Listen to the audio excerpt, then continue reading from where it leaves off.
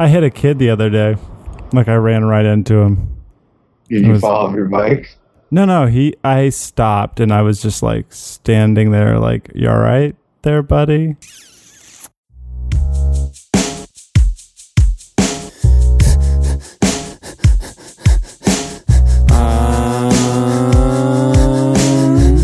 Washington, 6'8", weighs a fucking ton. Opponents beware, he's coming.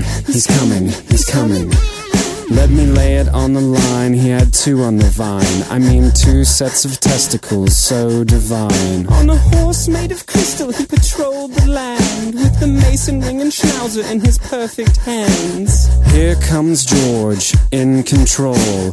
Women dug his snuff and his gallant stroll. 8 opponents' brains and invented cocaine. He's coming. Washington. Hello, everyone, and welcome back to another POTUS Life podcast. Justin, it's been a little bit since we last recorded. The listeners may not know. Yeah, sorry about that. They don't know because they're not living our lives. Well, we haven't quite released all of our recordings yet. We're getting to that. Trying to do a big release pretty soon. But again, it's all irrelevant because this will be in the past. But the last time we recorded was prior to the RNC and all that stuff. So now Donald Trump is the official candidate for Republican Party. Hooray! To become the president of the United States. That's not frightening at all. No, it's been about a year-long reality show. I thought it was a little weird, actually. Directly after the RNC, there was a big bump in his numbers. Is this a normal thing that happens, I wonder, with candidates? Yes, that's totally normal. That's what I figured, because everyone was making a big deal about, oh, it's wonderful, it's awesome, oh, Donald Trump. And I'm like, this is the scariest shit ever. And I mean, of course, you had like your people that were saying that sort of shit too, like, oh, it's so scary and we're all going to die. But I'm like, there's just no way. There's no way. I guess we should also mention that the DNC went down as well. Lots of balloons. Lots of Bernie people still out there. Oh my gosh. I was sending it wasn't you, was it? No, I have a friend that really likes Hillary. And no, Bernie. He really liked Bernie. So I have a friend that really likes Bernie. I kept sending him pictures of all the Bernie chicks that were crying. Yeah, like great. There were so many pictures of these girls just completely breaking down, sobbing, crying, not able to handle their shit. It was hilarious. Poor Bernie fans. Welcome to reality. Do you think Bernie wanted to be the president?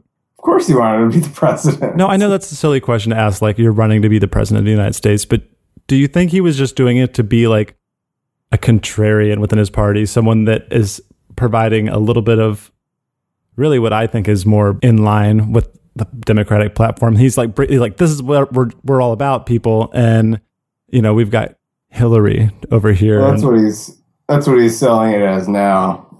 I don't know if that was his plan, his evil plan all along. He just wanted to run. I don't think he thought that he would win. There's just no way. I don't know. I mean, he's not a genius. He's going to start a revolution. He's starting a revolution. Yeah. If he's starting a revolution, then what the fuck is Donald Trump doing? I think he's just showing how fucking crazy all that stuff these people about are. Him asking why we can't just use nuclear weapons. Have you seen that? Oh God, no. Was that a thing? Yeah, he was in a national security briefing with some foreign policy and homeland security experts. And it was like within the time frame of an hour, he asked 3 times why the United States can't just use nuclear weapons. Like he's like almost 70 years old. He doesn't understand like what would be bad about just nuking. Like, hey, if these people and if Iraq is acting up, why can't we just nuke a city? You know, teach them a lesson. It's like the Soviet Union didn't even do that. in Afghanistan. Yeah, just nuke a city, they'll all get in line. Dear God. I don't understand. I did see a cartoon that alluded to that, but I didn't know that he actually said that. Yeah, I mean, if we have them, why don't we just use them? I don't understand why we can't just use them. Just, pop a few off. Desk pop. I watched the movie Armageddon. That's how they saved the Earth. They used nuclear weapons on an asteroid that they were drilling into. Are you calling Afghanistan an asteroid? I mean, I'm just using trying to get in his head. Oh, I see what you're saying. Like I saw it in a movie. What's so bad about him, huh? We used him in space. Ben Affleck. No, we should call him in. Spoiler alert, it was Bruce Willis that stayed behind and set off the nukes. Liv Tyler was real upset. She was getting... There were some really odd sexual scenes in there, right? Like, that's not just me. Between her and Bruce Willis? I don't know. I haven't seen Armageddon in at least a decade. Oh God! I know that her real father, Steven Tyler, had her stripping in one of his music videos. There's nothing wrong with that. A little scissor action with Alicia Silverstone. I'll buy it. What are you selling? I don't know. We're getting real off track. So hopefully by the time this comes out, Donald Trump will be our president. I know. I hope so. I was going to say that he would have said something stupid enough to not even be in the conversation anymore. But we'll see if debates go down, if he agrees to debates, what those will be like. But at least for the vice president debates, it'll just be two white guys. We'll go back to the way things used to be. Does that make you more comfortable? White guys? Yeah. Two old white guys? Just two old white guys going at it. Does that make you comfortable? Do you like that? That's the America I know. All right. That's sarcasm, but anyway, we can jump into. I was about to say, do you want to go ahead? A dead white guy. I mean, listen, I'm a pretty big fan of George. Although I was thinking about this week, just real quick. He was kind of like an older white guy who just didn't want to pay taxes, right? And always was kind of like crying a little bit that everybody was against him. He's a little bit farmer, a little bit slave owner, a little bit politician, a little bit of a military career. I mean, I think his military career, I still am at the point where I think it's more failure than success, and it was just kind of the providence, luck. We can call it a little bit of luck there. I don't know. It's weird. I don't know how he got to where he was, honestly, because he wasn't really intelligent. All you need to do is be able to throw an iron bar really far and play the game, get people drunk enough to vote for you. He was just so damn popular from anything that I've read about him. But he also sounds like kind of a buzzkill. He had some issues with gambling, but he wasn't exactly doing keg stands and whatnot. Less of a frat boy than I anticipated. I'll just put it that way. Okay. All right. I think we ended the last episode with his resignation from the British and the lowly Virginia Regiment. And we're starting off this episode after our Trump rants with his marriage to Martha Dandridge Custis. Miss Custis. And they were married in early January of 1759. And the name Martha strikes some sour notes for me after Batman vs. Superman, the dawn of the mistake of a movie, which was a disappointment. I think some people are holding out. There's some Batman v Superman apologists out there, and I mean, I'm somebody that I prefer my DC graphic novels to Marvel, because I feel like Marvel movies are just the same movie over and over again, unless it's Deadpool, but that was great. If you have seen the movie Batman vs Superman, or if you if you haven't seen the movie, I would say that you're blessed. But spoiler alert: the big turning point of the film depends entirely on the coincidence that Batman and Superman's mothers share the name Martha. Oh, that's cute.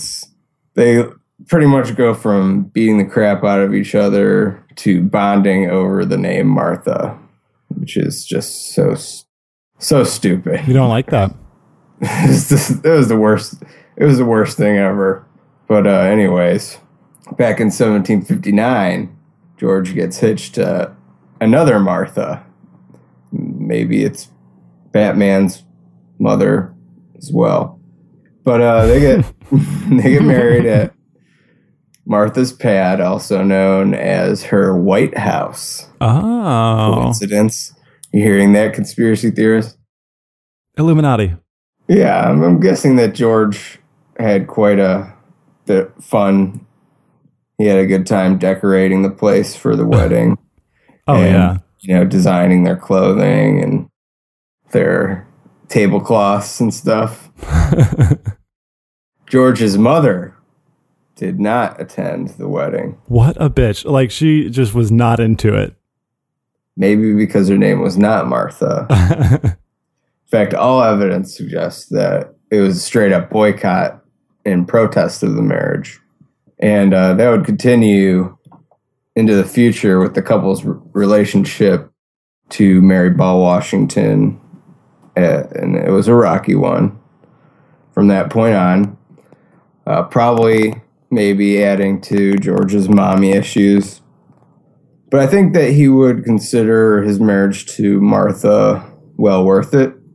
George becomes one of the wealthiest men in Virginia in a very short amount of time, thanks to Martha. She would add some 8,000 acres, around 85 slaves, plus a bunch of cash.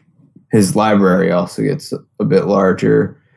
And among the new additions from Martha's late husband are books like The Lover's Watch, or The Art of Making Love. All right. Conjugal Lewdness, or Matrimonial Whoredom.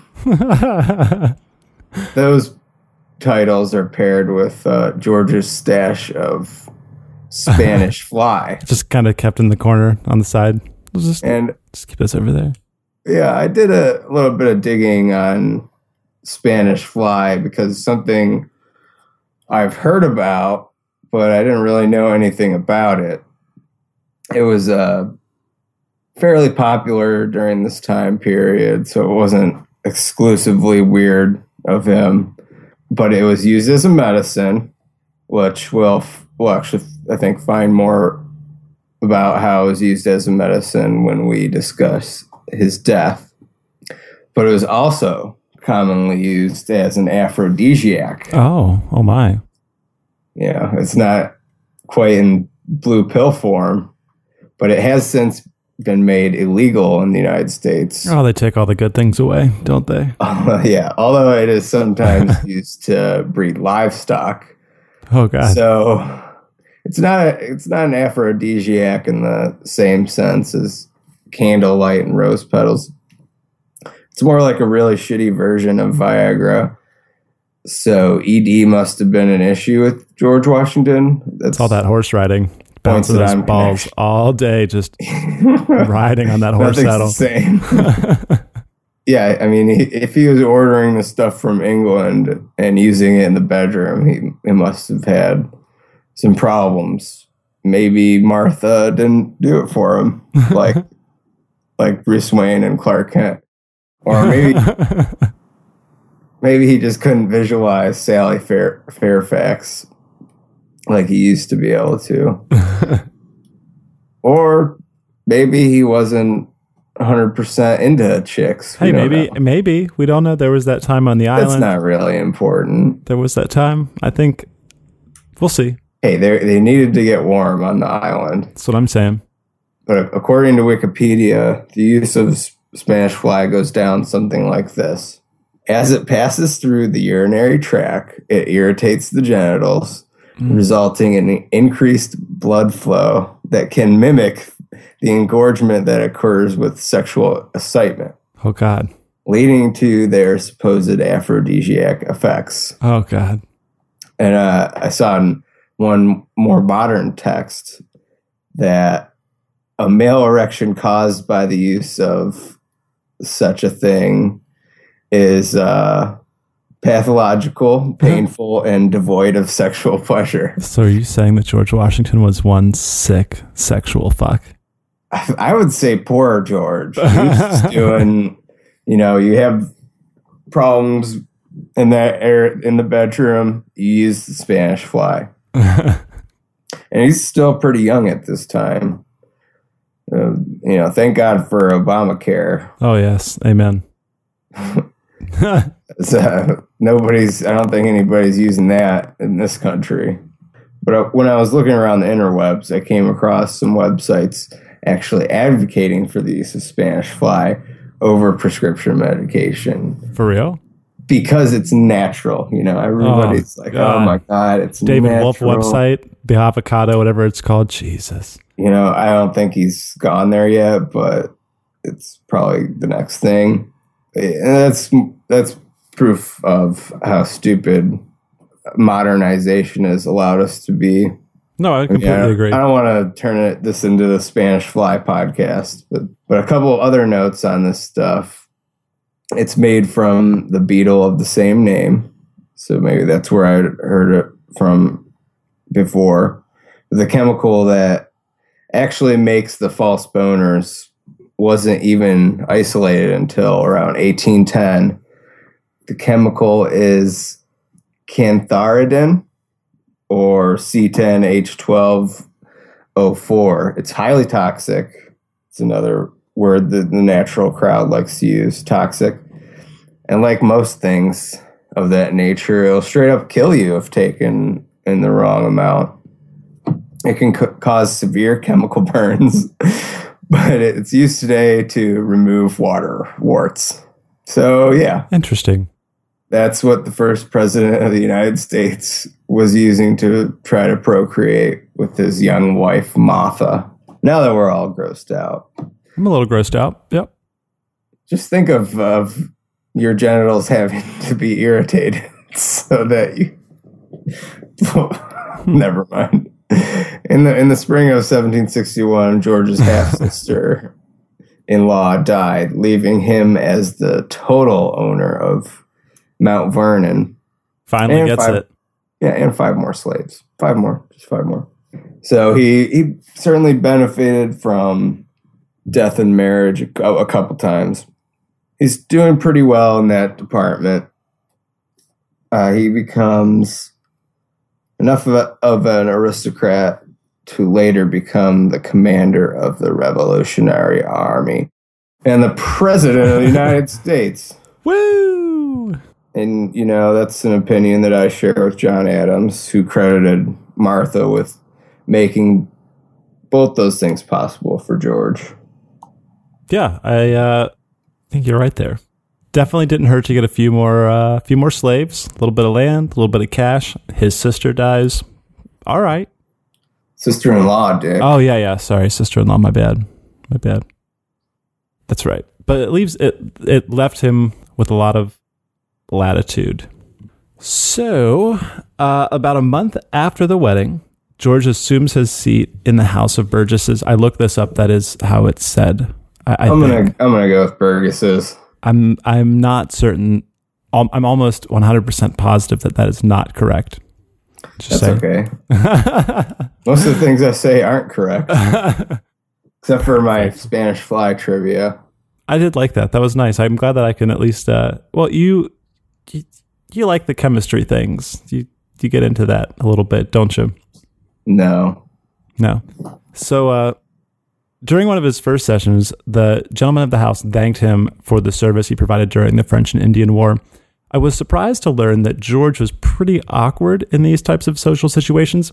I always kind of actually thought of him as being a very verbose person. I really always had this like in my imagination, actually, until I saw the show turn, that he was really breathy and just didn't know what to do in these situations. Wasn't really much of a public speaker, which again, we see how he motivates troops later. So I find this to be odd.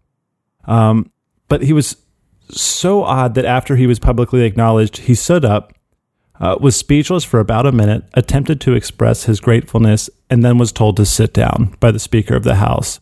As he called it to order. The Speaker helped George spin somewhat embarrassing event by saying that your modesty is equal to your valor. Saved by the bell, indeed, or the gavel in this case, I guess. From what I understand so far, his soft-spoken demeanor is consistent throughout his early political career, and from what I understand, besides perhaps being a little insecure about that breathy voice we talked about before, he just didn't speak unless it was necessary. Thomas Jefferson would actually later note about both George and Benjamin Franklin that I've never heard either of them speak 10 minutes at a time, nor to anything but the point. Pretty interesting little quote there. And actually, one of the sources I found talked about how he really doesn't show up to sessions in the House unless it was completely necessary for him or specifically involved his district.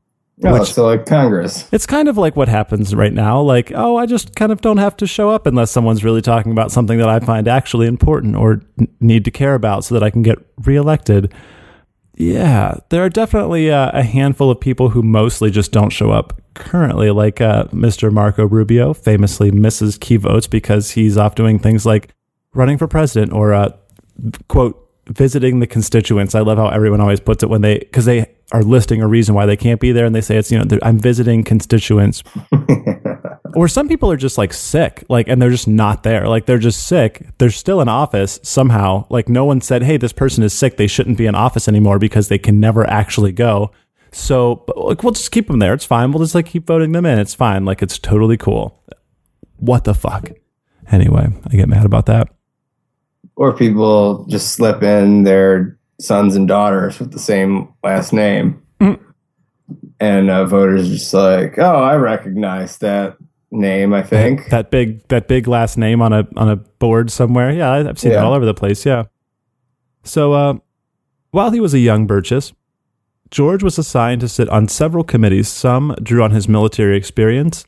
One such committee sorted through petitions from soldiers and army vendors. Another committee he sat on dealt with commercial and governmental matters. One thing is for sure, George is a student of experience. He learns from doing.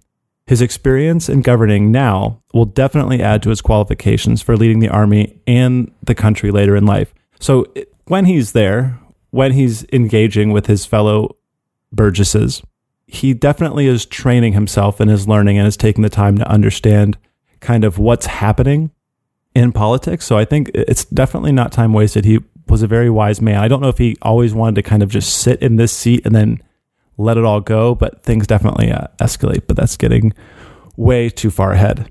So Washington attends sessions until April.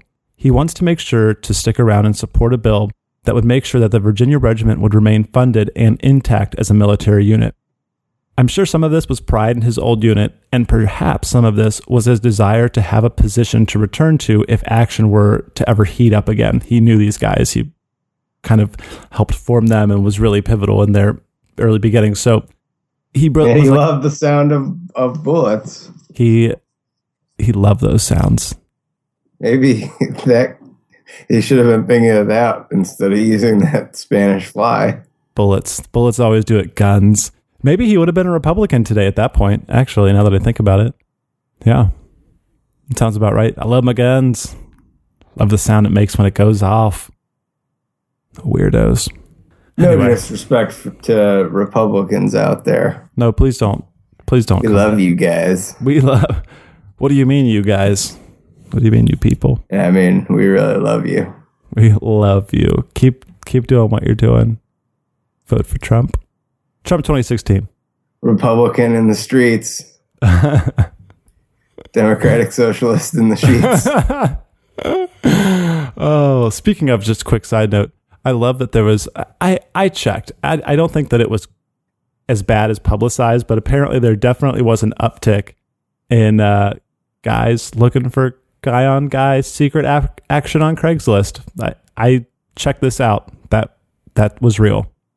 During the RNC or both of them? During the RNC, well, there's apparently always an uptick in Democratic cities, which makes sense. I feel like being on the more liberal accepted side of that, you'll find that more often. But it definitely is a huge uptick in the RNC. So Cleveland had a massive spike in male seeking male ads on Craigslist. I'll have to remember that because we could do one of those like hacky journalistic things where we are we going to dateline the guys? Like we could be catching these family men. What are you doing here? Oh, I don't know. Nothing. I'm just curious. Perfect. So, right, we're at the end of April. Washington has attended sessions. He's about to leave. Martha, and her 2 kiddos head out to Mount Vernon. Very nice. They're like, oh, this is ours now, you know? So quaint. It's so quaint. So quaint out here. He has maybe like a little carriage for him. Can you imagine? He's riding on a horse on the side, and they're riding in the carriage, and it's just perfect. What a perfect family, you know? I can imagine it. Maybe I like it too much. Every family needs a Martha.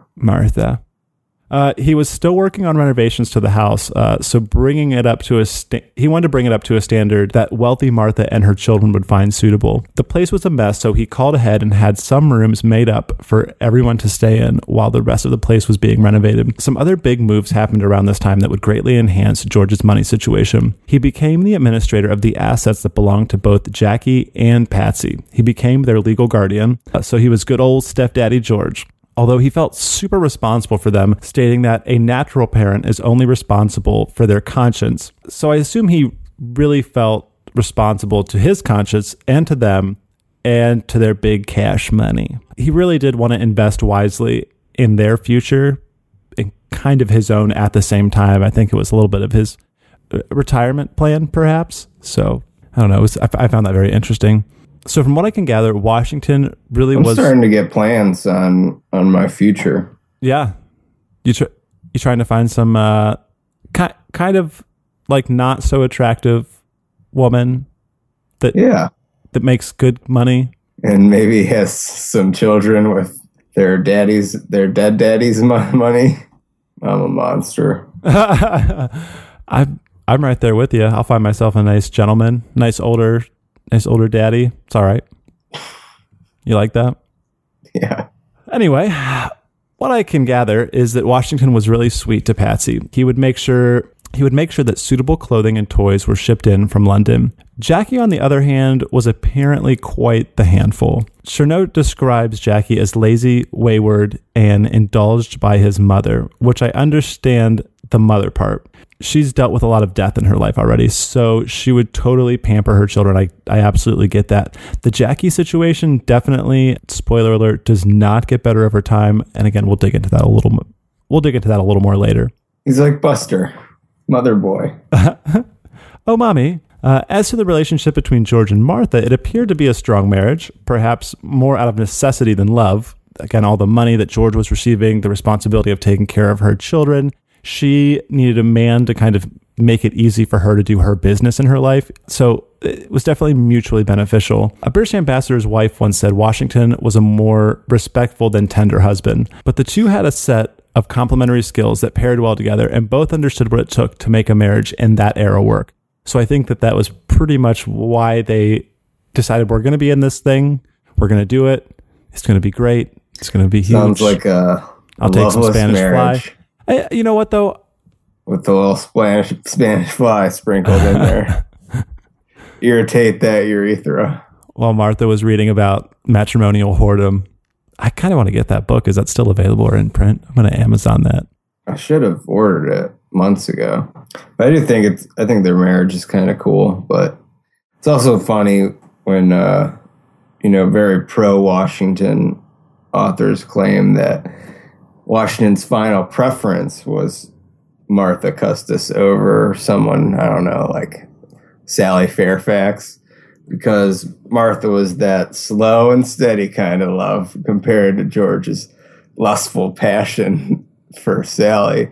obviously Washington had the foresight to choose wisely. It had nothing to do with Sally being a married woman, married to his friend, no less. But 26-year-old George Washington would probably choose Sally over Martha and Spanish Fly if he actually had that choice to make in the first place. But whatever, he's got the money, he's got the White House, he's got the Martha.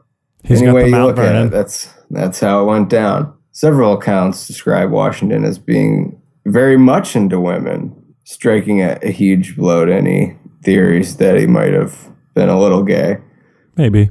Chernow, the author of George's lovely 900-page biography, maintains that his steely willpower and stern discipline likely overmastered any fugitive impulses to stray. My favorite word in that claim is likely.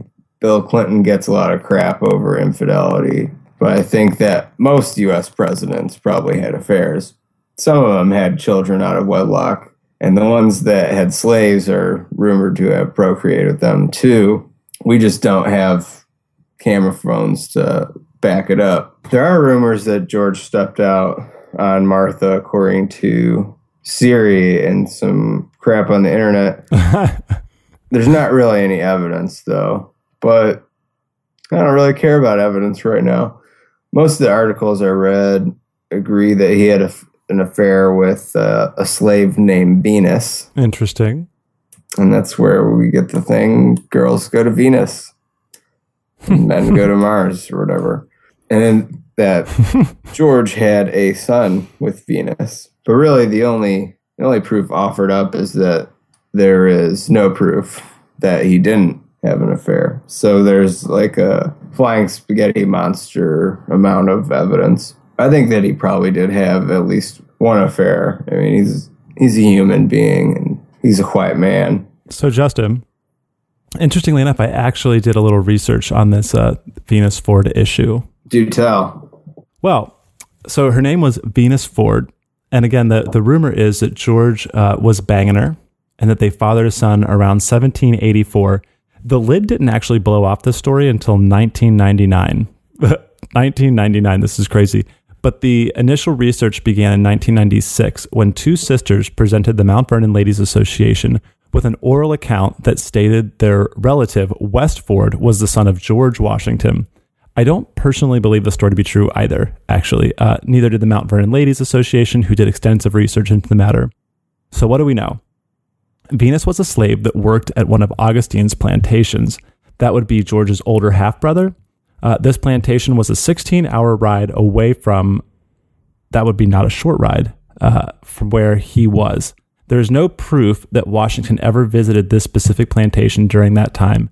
Washington was the most famous. All that says to me is it was far enough away to get away with it. Just getting, George, you dog. Just getting away with it.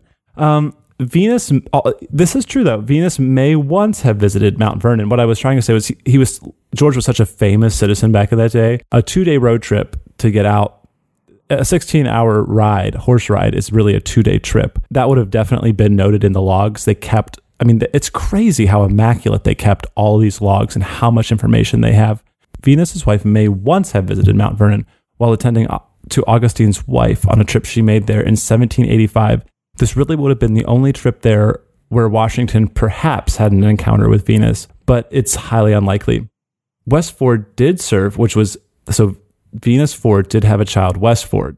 West Ford did serve at Mount Vernon, but not until after Washington died. West Ford did have many privileges while living at Mount Vernon, but that was not uncommon for any highly skilled or trusted slave. We'll kind of talk about that in a little bit as well, but there is no documented proof at all that Washington may have come into contact with Venus.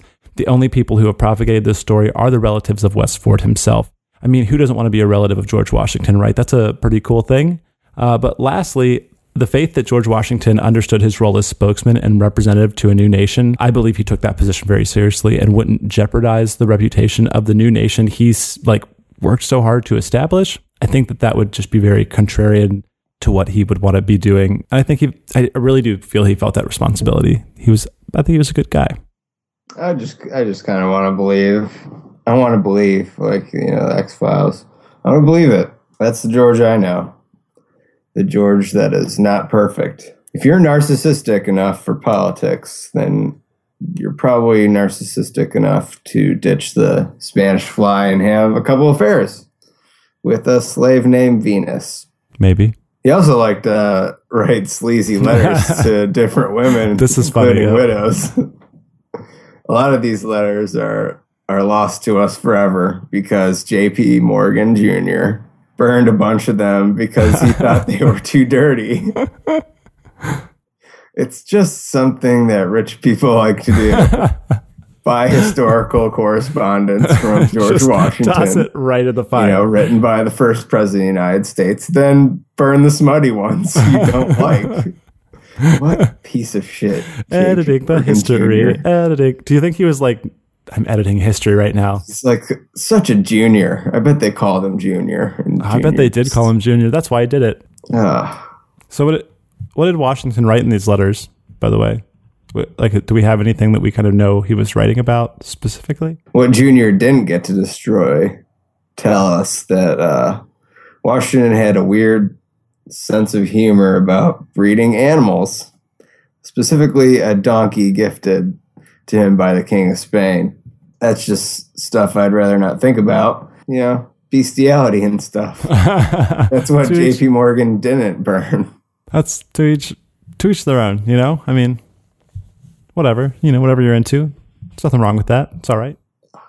Chase Bank. That's why I don't bank at Chase.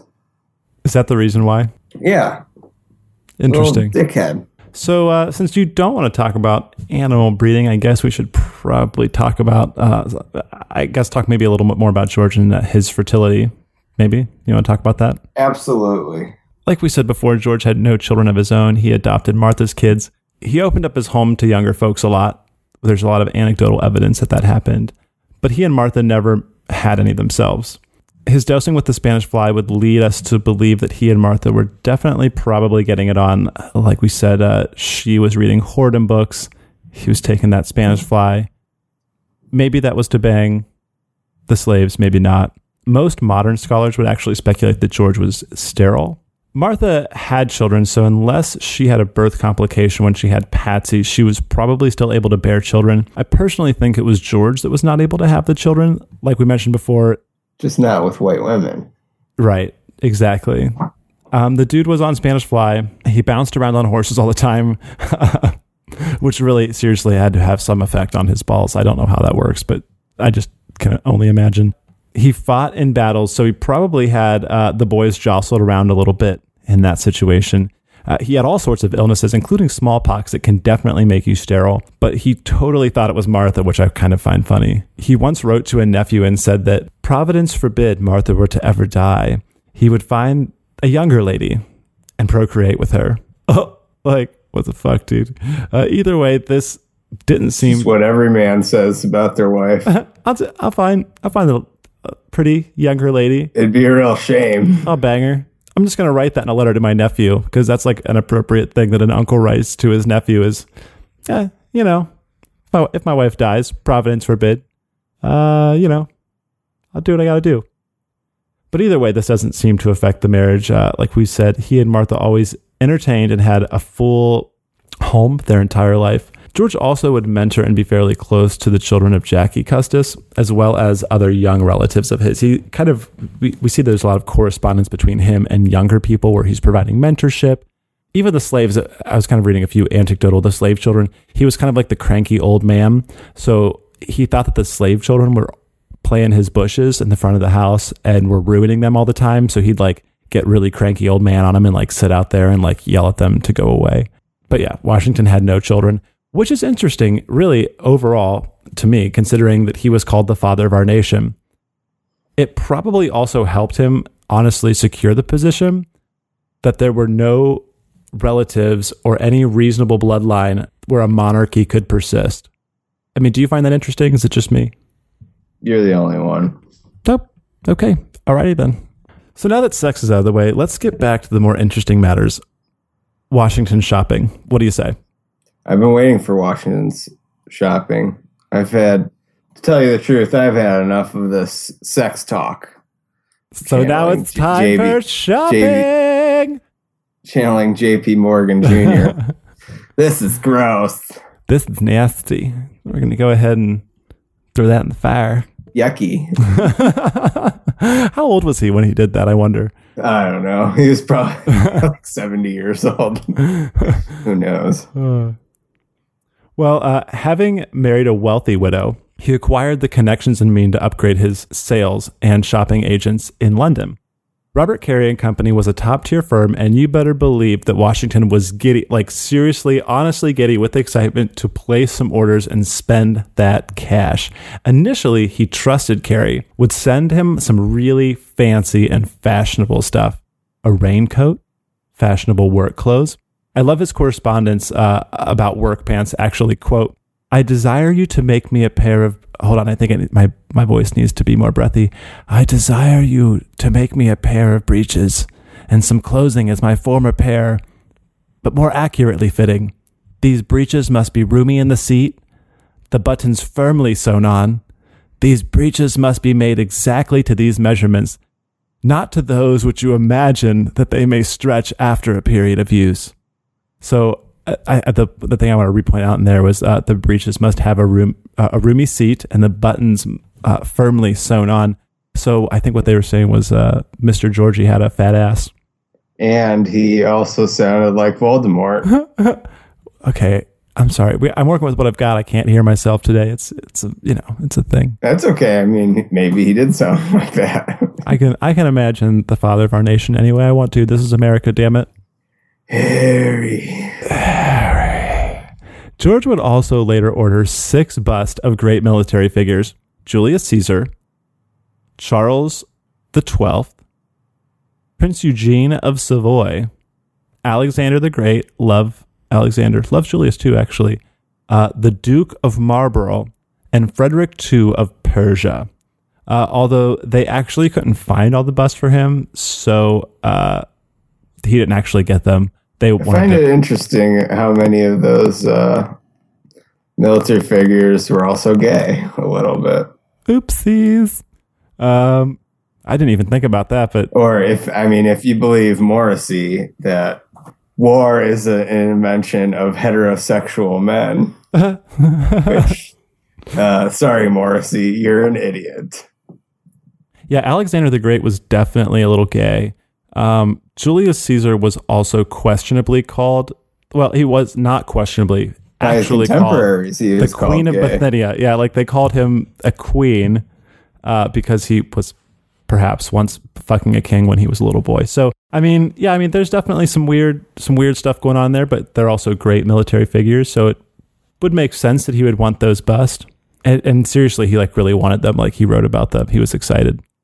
Not to be outdone though, Martha also puts in a pretty big order.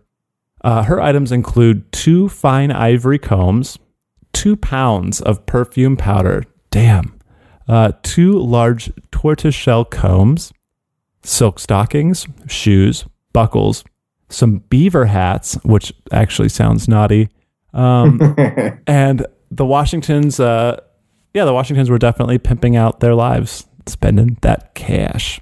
Although it turns out the goods were still of substandard quality to George when everything arrived, part of me wants to believe that George was just a hard man to please at times. Or a soft man. But the reality was probably that the British merchants were sending some real shitty goods over to the colonies because they really looked down on their colonial counterparts. Maybe they were partially convinced that their patrons would seriously not notice, throw in last year's styles. But more realistically, they just didn't care because these people were an ocean away and they were not really in any position to have far away from the customer service desk. Exactly. There is no way they can have any leverage that could change a situation, specifically in Virginia. You see, in Virginia, they weren't producing their own goods at all. They grew crops exclusively, sold them to England, and completely relied on England to supply them with all the stuff needed to live a comfortable life. Other colonies weren't so bad off. Pennsylvania, which is again, kind of is an odd point of contention in his life, Pennsylvania. Other colonies weren't so bad off. Pennsylvania produced many of its own goods, turning raw products like cotton into clothes. animal hide into clothing and shoes, wood into baskets. You would think the colonies would just become self-dependent at some point anyway, but that wouldn't really work for England. So there were definitely mechanisms in place to keep the colonies from solely relying on themselves for goods. One of these mechanisms being credit. The big firms would offer the colonies seemingly endless amounts of credit and catch them in a cycle, having to send raw goods to England for sale to pay off the debt incurred by the goods they purchased. It was this big credit cycle, almost nothing like we have right now. Yeah. So I do find that kind of interesting the way that George talks about credit, the way that George talks about credit being kind of evil back then. And it's just funny to me because I actually do think that credit is silly, but payday loans are the best. I think I agree with you.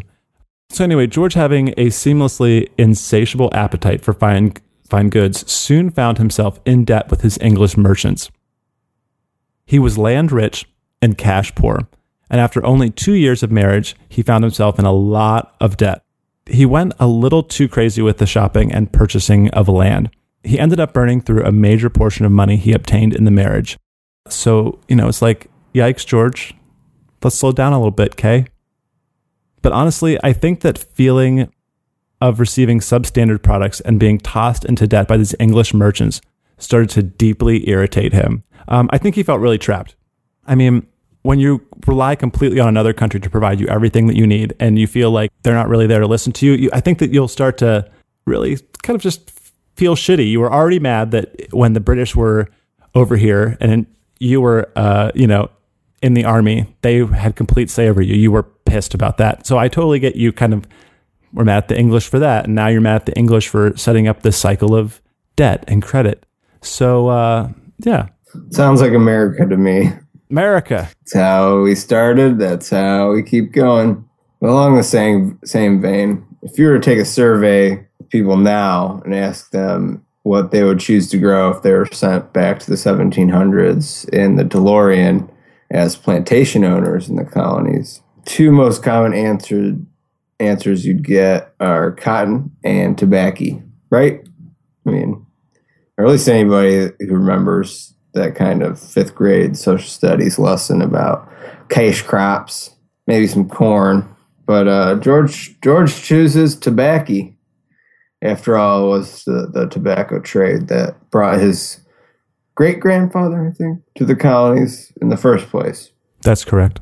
It was certainly not a crop that had lost any popularity. It sounds like an easy choice to make, grow some tobacco. But things don't go as he had hoped. You see, waiting under that topsoil at Mount Vernon is hard clay. Oops. And if you know anything about growing crops, you'll know that hard clay isn't your ally. As if his soil problems, we'll call them soil and Spanish fly problems, weren't enough. He begins running into all the problems that a planter can have. Drought one year, then a plague of weeds brought on by too much rain another season, then drought again. In 1765, he entertains the thought of Mount Vernon being cursed and claims that where he's having drought problems just 10 miles away, the weather is all hunky-dory. Cursed, I say, cursed. It all sounds like that can't even be true, George. It's easy to look back at Washington's struggles as a planner and kind of point at this or that to avoid calling him a poor planner. I'm willing to give him the benefit of the doubt. I would too, yeah. He is the father of our country. You can still do okay selling 150,000 pounds of poor quality tobacco. It's just like marijuana. There was probably a good market for cheap tobacco all over, including London. That's the narrative you're going to get from plenty of Washington scholars. At the same time, these are the same historians that sort of try to give him a pass on that whole slavery thing, They'll tell you, well, of course Washington wasn't a fan of slavery, but what was he to do? what can I do? You couldn't survive as a colonial planter in the tobacco trade with hard clay without owning slaves. It's a labor-intensive crop. From certain perspectives, that's totally true. Slavery is a huge chunk of American history. Most of us are kind of beneficiaries from what slavery did economically here in the States. But that doesn't mean you get to just say that everything is fine. It's fine. It's not okay to just say, yeah, these founders owned people. Oh, but they weren't actually supportive of the system. They didn't like it. But what could they do? What could they do? Poor, I think they're just, I feel bad for them, I don't like that passive explanation. I don't know. It's easy for me to say sitting here in 2016, but I'm going to say it anyways. Historians that look favorably upon George Washington, they'll tell you he didn't even like the name slavery. He didn't use the term to describe his slaves. What did he call his African Americans? Well, Chernow writes that he seldom used the word slavery, as if the name slavery grated on his conscience, preferring polite euphemisms such as servants, degrees, my people, my family. That's my favorite. My people's my favorite. These are my people. Well, definitely, yes, they are. Oh, that's very nice of him to use such terms of endearment to call us property. And make no mistake, he viewed them as property. Similar to how a farmer today would view livestock or machinery, he wanted strong ones with good teeth. Gotta have a good teeth. He never looked a gift horse in the mouth. He wanted females that could produce the most slave children for his benefit. Sure, that was common for this time period. That's a fact. But in my opinion, people being collectively shitty doesn't excuse individuals for going along with it. No, I think you're right. I do actually agree with you there. I mean, they knew it to be horrible, and that makes it even worse, in my opinion. Washington's slaves are going to increase in population year after year. He purchased and bred them aggressively. He takes care of his slaves, and by that I mean he maintains his investments well. When some of his slaves come down with smallpox, he is quick to quarantine the sick and provide medical care. Sounds like a good time. Some would say that he was acting humanely, while others would say he's, again, just protecting his property. It's what you'd do if you had half a brain. It sounds like some of both to me. It's worth mentioning that George did not sell slaves if it meant breaking up their families. At the time, it was fairly common to sell off members of a family without that being seen as immoral. Apart from that, he behaved like any other slave owner. Dare I say, asshole. He would get upset whenever he felt he wasn't getting the maximum amount of labor out of any given slave. Like, how dare these people in bondage not do this task as fast as humanly possible? Where he wanted everything to be systematic and methodical, he just couldn't take into account that someone working, slave or not, may go a little slower when the boss isn't watching. Like many plantations, housing for slaves varied a bit. There were the Samuel L. Jackson and Django Unchained slaves up at the main house. Everything was significantly better for them compared to the slaves that worked the farms. You know, the ones with the shittiest work got the shittiest accommodations. One observation from a Polish nobleman describes conditions, and I quote, "We entered one of the huts of the blacks, for one cannot call them by the name of houses. They are more miserable than the most miserable of cottages of our peasants. The husband and wife sleep on a mean pallet, the children on the ground. There is a very bad fireplace, some utensils for cooking, but in the middle of this poverty, some cups and a teapot. George acted in his usual efficient manner when supplying slaves with clothing and food. Washington claims, quote, "It is not my wish or desire that my Negroes," he didn't use family in this quote, "should have an ounce of meal more nor less than is sufficient to feed them plentifully," end quote. He also allowed them to go fishing on Sundays, eat his table scraps, and the less desirable parts of pigs. All pretty typical. I wonder what the dogs got to eat. I mean, like, and I say that honestly, like, if that's exactly where, it's probably the same. Like, the dogs probably got better scraps before these people would. That's disturbing. Mount Vernon had more slaves than he could effectively keep track of. As a result, he allowed them to engage in their own enterprises, ranging from hunting wild game to tending their own small gardens. They were allowed to sell shit in nearby markets. They were permitted to marry slaves from other plantations. I guess Bill O'Reilly was right. We should note these things. We should note these things. I think that's the most fucked up thing ever. Sure, you could do all those things. But I mean, like, A, you are still owned by another human being. So that's a little fucked up. And if you do attempt to do anything like run away from that human being that owns you, believe it or not, there's a 1748 Virginia law that stated you could lawfully kill or destroy slaves without facing any consequences. I mean, you did first have to post a fair warning on church doors and in conspicuous places around town, which I'm sure worked out well for the slaves, considering they were probably definitely taught how to read. But yeah, I mean, once the postings were up, if you found a slave, you could do anything you wanted under the sun, literally, without facing any criminal charges. Again, these people were property. If my barn isn't working for me, I can destroy my old one and pay for a new one. They looked at a human being the exact same way. And back then, yeah, that's just sort of the way it was. But again, it's kind of a despicable way to treat another human being. But I don't know.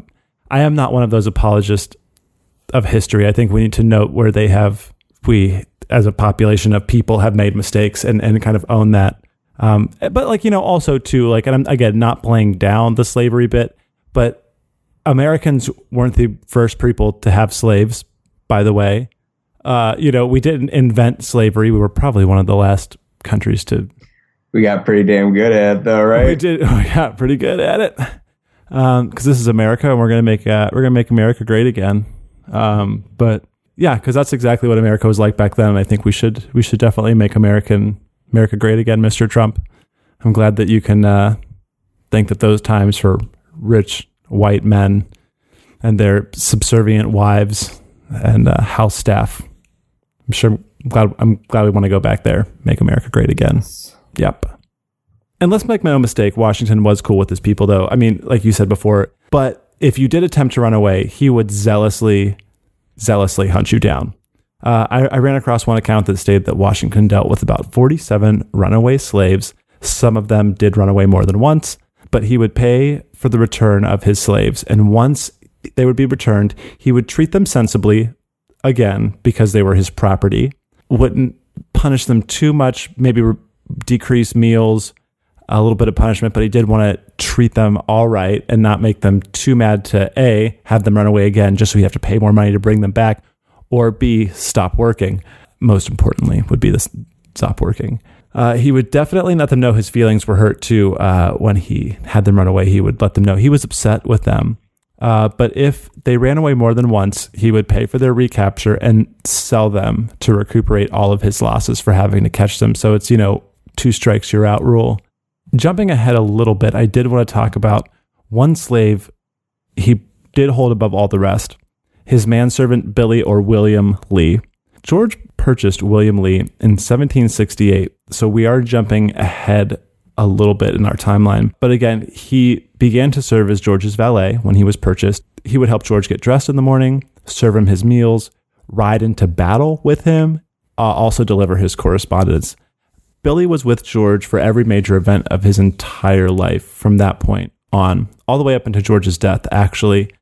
In George's will, he did free Billy, although by the time that kind of rolled around, Billy was seriously disabled from multiple falls. Again, he followed George into every battle. So he was no longer able to serve for George beginning right about the time he became president. We actually have an idea of what Billy looked like too, because he appears in a painting and in an engraving of Washington. I find it peculiar that Billy appeared with George in these pieces of art. Justin, I did actually have a question. Why do you think that an artist wanted to portray George with his manservant or his valet? Why do you think that would be important for a president? I tried to kind of do a little digging and I couldn't find too much about it, honestly. But yeah, I can't really think of anybody else in that period that did the same thing. Maybe it's because that's his family. They were in love. I don't know. I mean, I would assume that for a mulatto man to be in a painting with a wealthy landowner and politician, he would have had to have been a significant character in the life of that person. Still more maybe like it was his child. I'm not certain that those dates would work out. Let's ask the ladies at Mount Vernon Society or whatever. They'll tell us. Hey, they're on their shit for real though. They provided like a very large research. Slave children? No, he didn't have any of those. No, probably not. Probably no slave children. Or was there? Well, anyway, Mr. Justin, that about wraps it up for this episode. So we hope you had some fun getting to learn more about George Washington, specifically. I know we did. Specifically more about kind of his thoughts on slavery, what the first portion of his married life kind of looked like. As the show grows, we'd really appreciate you to leave us some iTunes reviews. We would like to see this show again on the new and noteworthy section to help us spread the word about some interesting historical figures. So if you're reading this, go on right now. I'll wait. We'll wait. Still waiting. To go head on to iTunes and leave us a review. And don't forget to stop over and like the POTUS Life podcast on Facebook. Join the discussion about our founding father, the one, the only, His Excellency, George Washington. See you next time.